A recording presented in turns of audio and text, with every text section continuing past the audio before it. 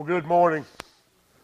It's good to see you today. I pray that everyone is doing well. I know that we have some sickness going on in the church, and pray for your brothers and sisters. There's a lot going around, and we have several that's sick, several's in the hospital, so please pray for the peace that only God can give. I tell you right now, there's no greater peace knowing that I can go to Jesus Christ and I can cry out to His name, and I pray that you can too. I want to begin this sermon, if you will, by letting you know that on your bulletin it's the wrong verses. We're going to be in 11 through 22, but to let you know that right off the bat. But I wanted to give a recap of what is going on. Now, last week we spoke about the person of Christ and the work of Christ in the illustrations of the tabernacle, the first two sections, or first a section of verses, if you will, and how the altar, the laver, the incense, the menorah, the mercy seat, all pointed to the person of Jesus Christ and His work on the cross. And it was to give these Hebrew believers the understanding that since they were very familiar with the sacrificial system, that they need to understand that that which was done was temporary and pointed to the person and work of Jesus Christ.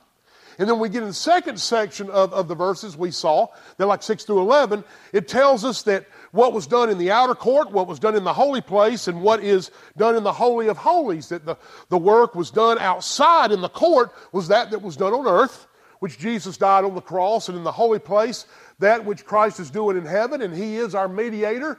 He is the great high priest. You know, like I said many times, you need to understand this. Every one of you need a priest. And that priest is Jesus Christ. It's not a human priest, it's the priest Jesus Christ. Now, this morning, we talked about the person of Christ, we talked about the work of Christ, now we're going to talk about the why of Christ. If you have your Bibles, please turn with me. We will begin reading Hebrews 9. We're going to begin in verse 11. Please stand with me as we read. But when Christ appeared as high priest of the good things to come, He entered through the greater and more perfect tabernacle, not made with hands. That is to say, not this creation.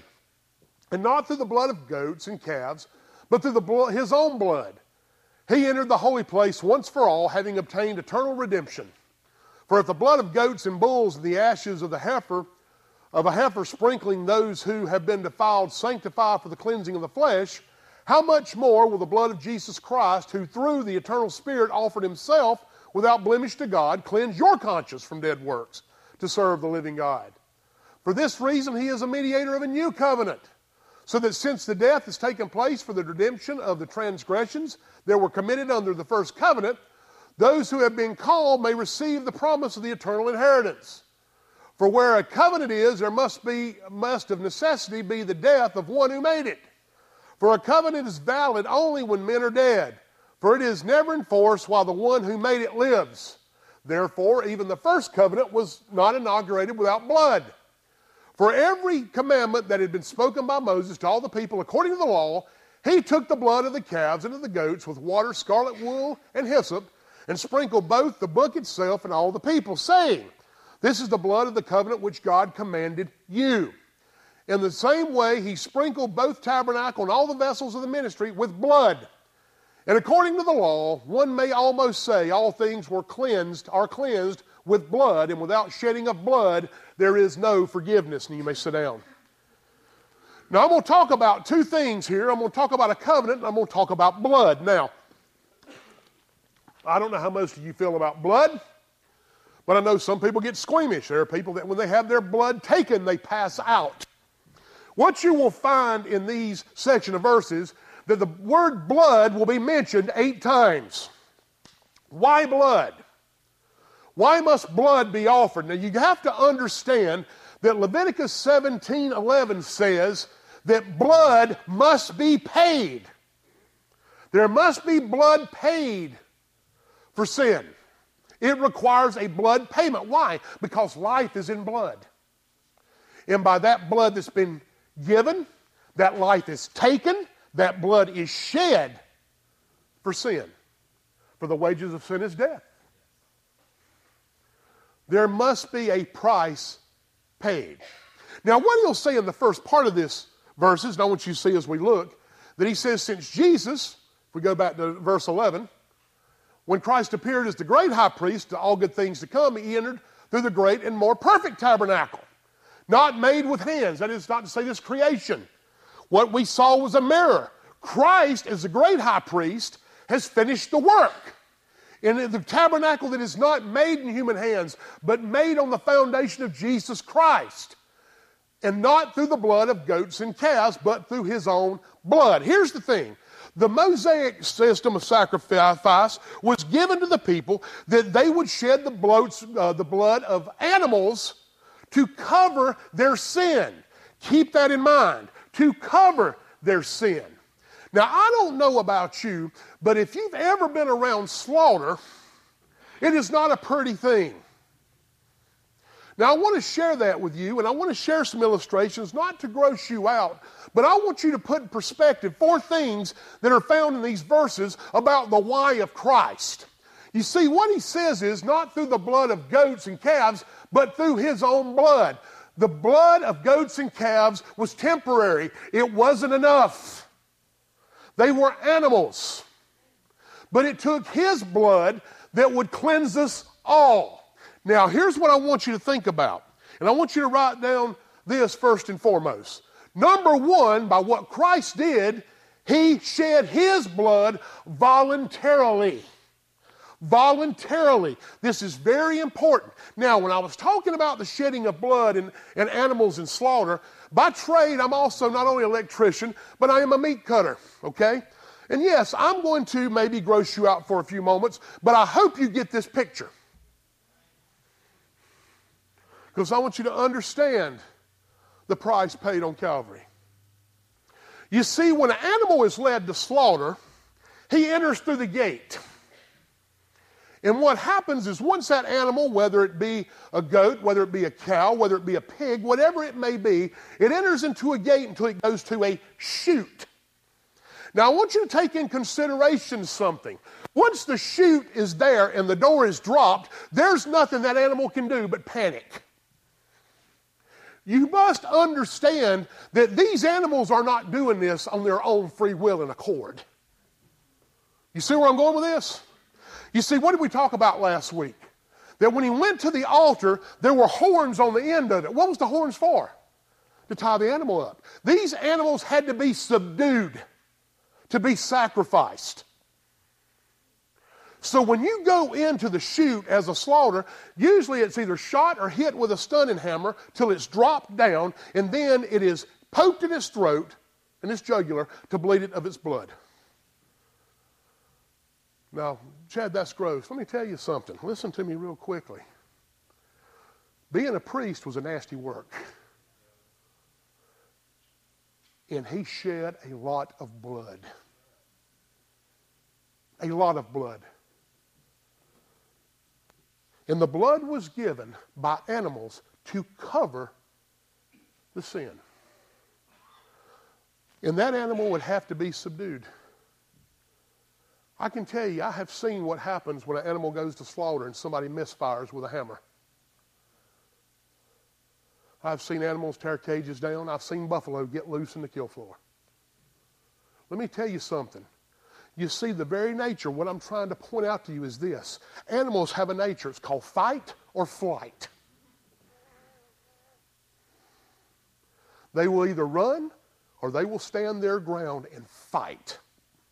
But Jesus Christ, in his great mercy and love, went to the cross voluntarily. He did not have to be subdued by men. He went voluntarily to shed his blood. I love the text and with Pilate says, "Do you not know that I have the power to let you go?" Jesus says, "You ain't have any power that's already been given to you from above. I'm in control." He laid his life down voluntarily. This is very important because by laying his life down voluntarily, he showed his love for us and the pureness of who he was. Jesus Christ, who left heaven to come down as the living sacrifice. He did it voluntarily. See, blood's a nasty thing, but it gives life. I often think many times when I used to get through at kill days, going through and cleaning up the floor, we cleaned it with Clorox, had to scald it with 180-degree water so we could get things prepared for the next day for another round of animal assassinations. But yet, isn't it amazing that the blood here is not cleaned by Clorox, but the blood shed by Christ is clean enough to cleanse you of all unrighteousness? What beauty. Look what he says.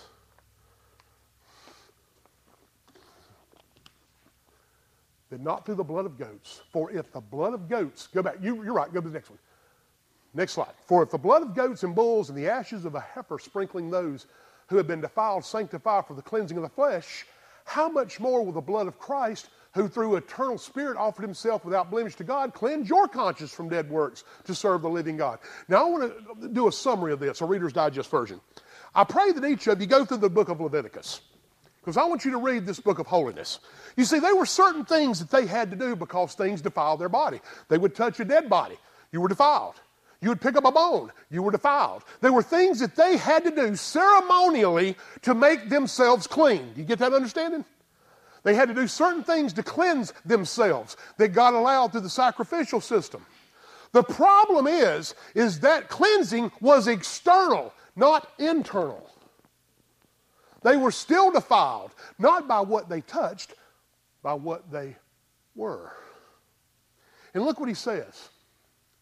How much more will the blood of Christ, who through the eternal Spirit offered himself without blemish? Do you know what without blemish means? Spotless. Now I'm going to give you an illustration. Now some of you bought that brand new shirt and you go to eat pasta. And all of a sudden that noodle drops on your shirt and you have a big stain that looks like an L or something on your shirt. Now go with me on this. You try everything that you can to get that stain out.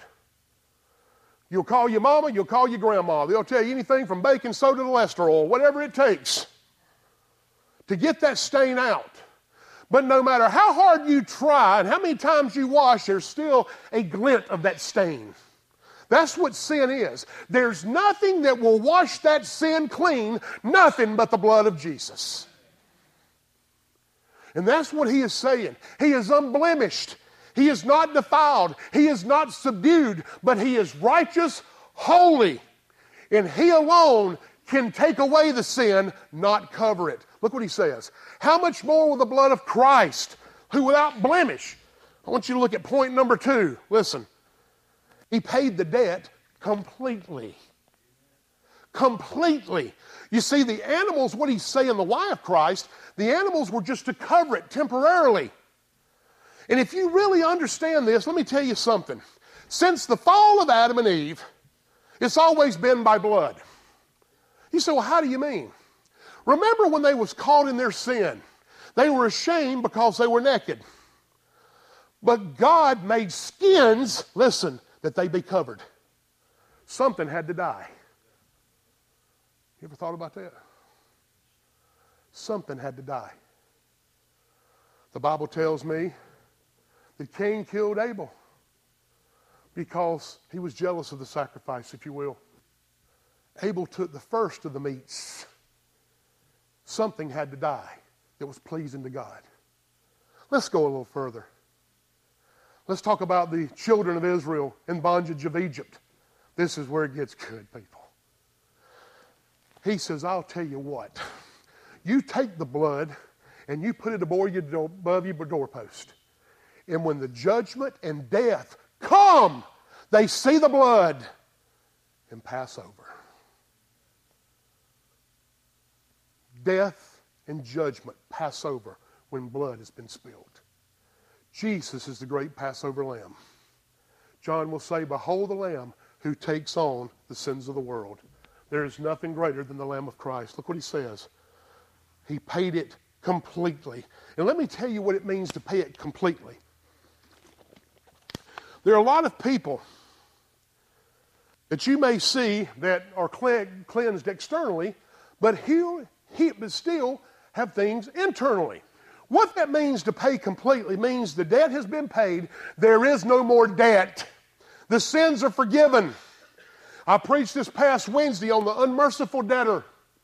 How he went before the king because he owed a great debt that he couldn't pay. And the king commanded him being thrown into jail and his family. But he cried out for mercy and the king gave it. But as he was leaving, he seen somebody owed him a little bit of money. And he had him arrested and thrown in jail. When the king heard about it, he said, "Oh, this ain't happening. You're going to jail." Because what he was saying is, how can I forgive you and you not forgive others? Now, that's a different message for a different day, but I want you to listen to me. That blood that was shed on Calvary for your forgiveness is complete. And that shed blood on Calvary that was complete enough for all of us ought to teach us something that we ought to forgive others unconditionally too. But I want you to think about this. There was a businessman that for 30 years in his office, he kept everything. He could not do away with anything. Everything that he had, they'd come across his desk, he would hoard. One day a secretary came in there and said, "This is enough. I can't even walk in here." She said, "I'm going to throw away all this stuff in here." He says, okay. He finally relented, but he said, "Make sure you make copies of everything you throw away." I'm going to be serious for a few moments, people. That's the way some of you have been when you sin. Let me encourage you with this, that if God has forgiven you, He's forgiven you. And people say, "Well, you don't know what they did in the past." I can tell you this. You don't know what I've done either. But the Bible tells me that He is faithful and He will cleanse me of all unrighteousness. When I call upon His name, He saved my soul and He forgive me of my sin. I don't have to make copies of my baggage because my baggage is gone. Do you believe that? That ought to encourage you. Don't you ever let Satan get in your ear and remind you of everything that you've done. You let him know of what Christ has done. I'm not trying to be super spiritual here with you, but I'm going to tell you something. Too many times one of the things that Satan uses the greatest is our past. And I see so many people get bogged down in their past. Let me tell you something. In Christ, there is future. And you have been forgiven if you have placed your faith and trust in Him. Does sin have consequences? Absolutely. But I will tell you this, that consequence may be on this earth, but eternally we are forgiven and free. And there's nothing greater than that. I want you to understand that there's nothing greater than having that debt paid completely. Look what it also says. How much more will the blood of Christ, who through the eternal Spirit offered Himself without blemish to God, cleanse your conscience from dead works to serve the living God? Number 3, He cleans us internally. He went voluntarily. He paid the debt completely, and now He cleans us internally. I want you to think about this. There was an Indian chief that was saved. And the missionary went up to him and said, "How are you doing spiritually? How are you doing resisting the devil?" He said, "Well, it's like this. I have 2 dogs that live inside me, one good and one bad. And they constantly are fighting with each other." The missionary asked him, "Well, which one wins?" "Whichever one I feed the most." Whichever one I feed the most. You see, when He cleanses you internally, you have the Spirit that lives in you. And greater is the Spirit that lives in you than in the world. You hear me? Let me tell you something. Every one of us can walk away from temptation. Listen to me. I get so tired of hearing people say, "God will not put on you more than you can handle." That is wrong. The Bible says it. In context, He's talking about temptation. Context is everything. Because, listen, why would you need Him? He will put on you more than you can handle, and you better get that in your head. Which tells you this, you better rely on Him, because He's the only one that's going to get you through it. And He gives you that internal cleansing, which means you have the Holy Spirit that is inside you. If you are a born-again believer in Jesus Christ, you have the Holy Spirit in you who convicts you of sin, who illuminates your life, who helps you with discernment of the Scriptures to draw you closer to Jesus Christ. I'm throwing a side note out there for a minute. This morning we started to study in Sunday school about the doctrine of the Holy Spirit. If you're not coming, I'd encourage you to come. A lot of people don't like to talk about the Holy Spirit, but I'm going to tell you this. He is a part of the triune God. He is real. He is active. He is in the heart of every believer. And he has power. I'm going to tell you something. There's nothing greater than knowing that when Jesus Christ said, when I leave this earth, I will give you a comforter. That comforter is the Holy Spirit. And because we've been cleaned externally and internally, we have a new person living in us. Amen? There's difference. There's a difference. And look at number 4. Look what it says. And from dead works to serve a living God, for this reason he is the mediator of a new covenant. Look. So that since death has taken place for the redemption and transgressions that were committed under the first covenant, those who have been called may receive the promise of an eternal inheritance. Let me tell you something about wills. The word covenant here actually means, translated in the Greek, it means will or testament. Now, if any of you know anything about wills, people love to go sit at wills and hear the reading when somebody's passed away. Have you ever noticed that people fight over people's things when they die? Now, I'm going to make a point with this. There's one thing I watched last night, and I wasn't going to throw this in there. It's kind of stupid, but it's kind of funny. There's truth to it. That Tiffany and I were watching one of these shows, mystery shows, and the commercial came on for Chewy. And it shows this cat sitting here in a lawyer's office, and the people say the cat gets everything in the beach house. And we all laugh at that. But I want to tell you something. The thing about a will is this. You don't receive anything unless the person who wrote the will dies. Now, here's the other part of that. Now, you may inherit something somebody wills to you. But you know what's going to happen? You're going to die. It's going to go somewhere else. Heard the story the other day about somebody who had inherited a bunch of land from their dad. And they wanted their dad to, or they want the dad's last wish, if it was to hold on to all that and pass it along in the family. And the person didn't have it in no time and decided to sell it for $18 billion or $1 million or whatever it was. I don't know. A lot of money. And I got to thinking about that. That's a lot of money to all of us. I guarantee you, a lot of people love to desire worldly things. You may play the lottery. I don't know. You may put whatever. I don't know what you do. I don't have a clue. But there's always that desire to get something here to make us happy now. But do you realize that that inheritance that you have, somebody else will have? You may have a sack full of money. Somebody else will help spend it for you, I promise you. That inheritance that has been given by man, that you become a recipient when you die, is a material thing that you can't take with you. But the inheritance that Christ gives us is an inheritance, according to Peter, that's imperishable and never fade away. Because we have an eternal inheritance. An eternal inheritance because of Jesus Christ. I want you to look what he says. For where the covenant is, there must be the necessity to be the death of the one who made it. Well, how was this covenant sealed? It was sealed by the death of Jesus Christ. You ever thought about that? That covenant, that will, has been paid by the blood of Jesus Christ. And let me tell you something else about this will. There ain't nobody can alter its terms.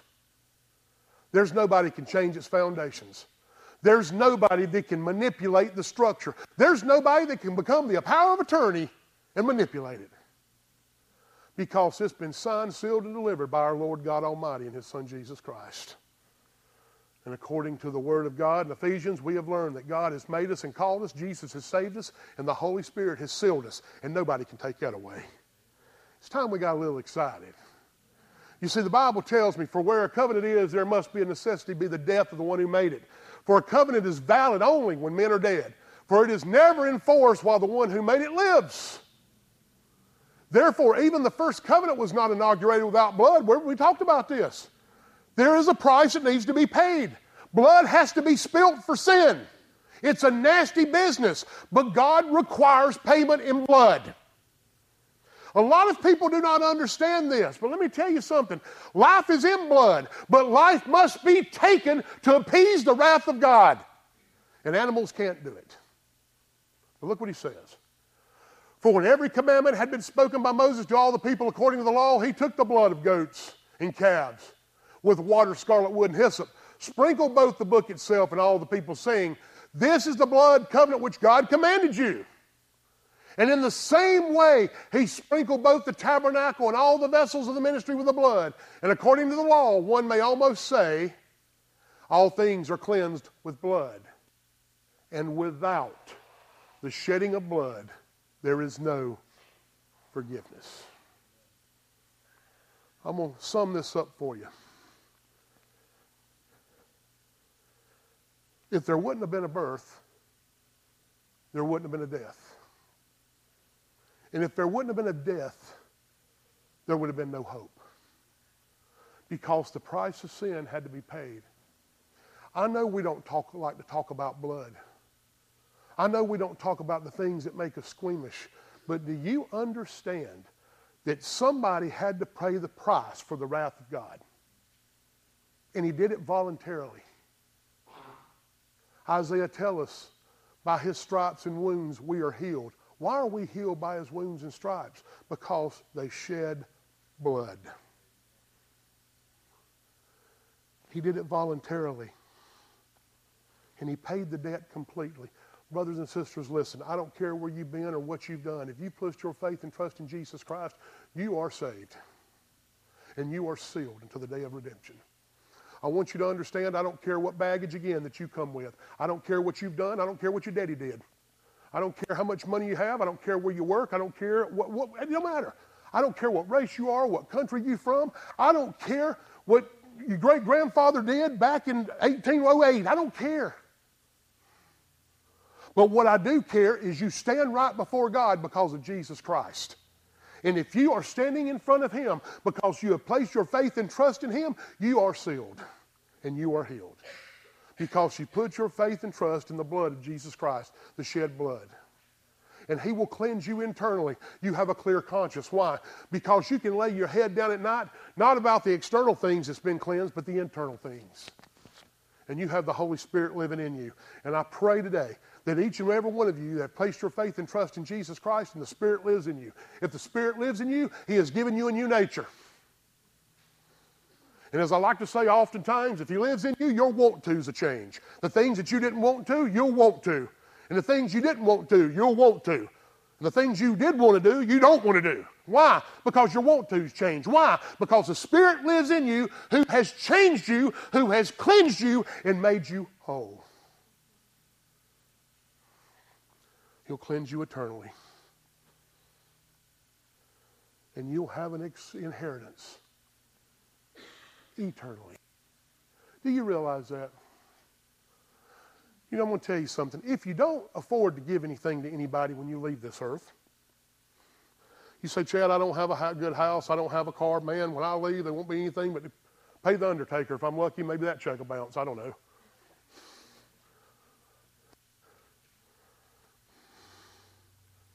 John Wesley, when he left this earth, he had a Geneva robe, 2 silver spoons, and 6 pounds. He said, give a pound to each one of these men who carry me from the grave to the grave. A Geneva robe, 2 spoons, and 6 pounds. Did he have money? Absolutely he had money. But he gave it away for the glory of God. He built orphanages. He supplied ministries. Everything that he had, he gave away. But he did leave one interesting thing. It's called the Methodist Church.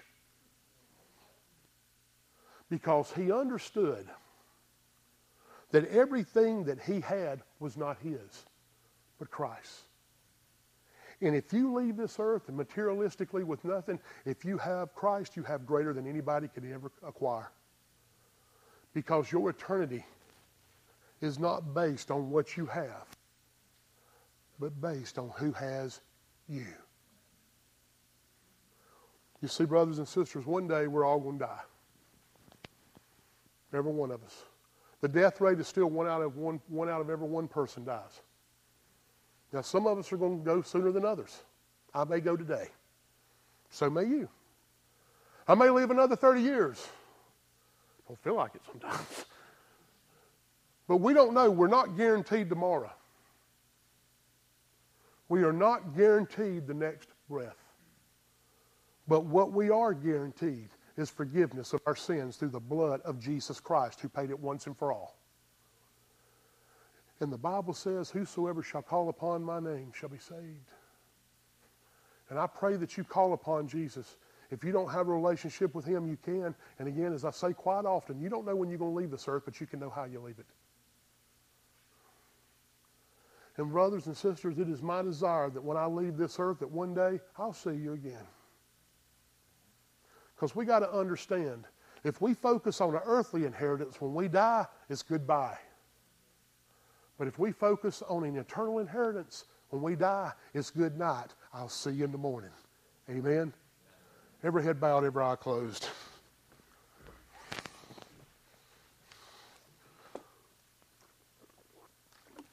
Dear Heavenly Father, I thank you for the work of your Son, Jesus Christ. I thank you for the person of your Son, Jesus Christ. I thank you for the why, Christ. Lord, the person was unblemished. The work was complete. And the why is because there's nothing we can do to measure up. But Lord, yet you in your grace and mercy has given us an inheritance which is imperishable and never fade away because of your Son, Jesus Christ. God, I pray today that, Lord, everyone here has a relationship with you. If they do not, God, I pray that you convict their hearts before it's eternally too late. Lord, none of us are guaranteed tomorrow. And as I often say, Lord, that mortuary that holds that coffin will one day hold ours. But Lord, because of Christ, death is not the end. And Lord, you have promised you would never leave us or forsake us.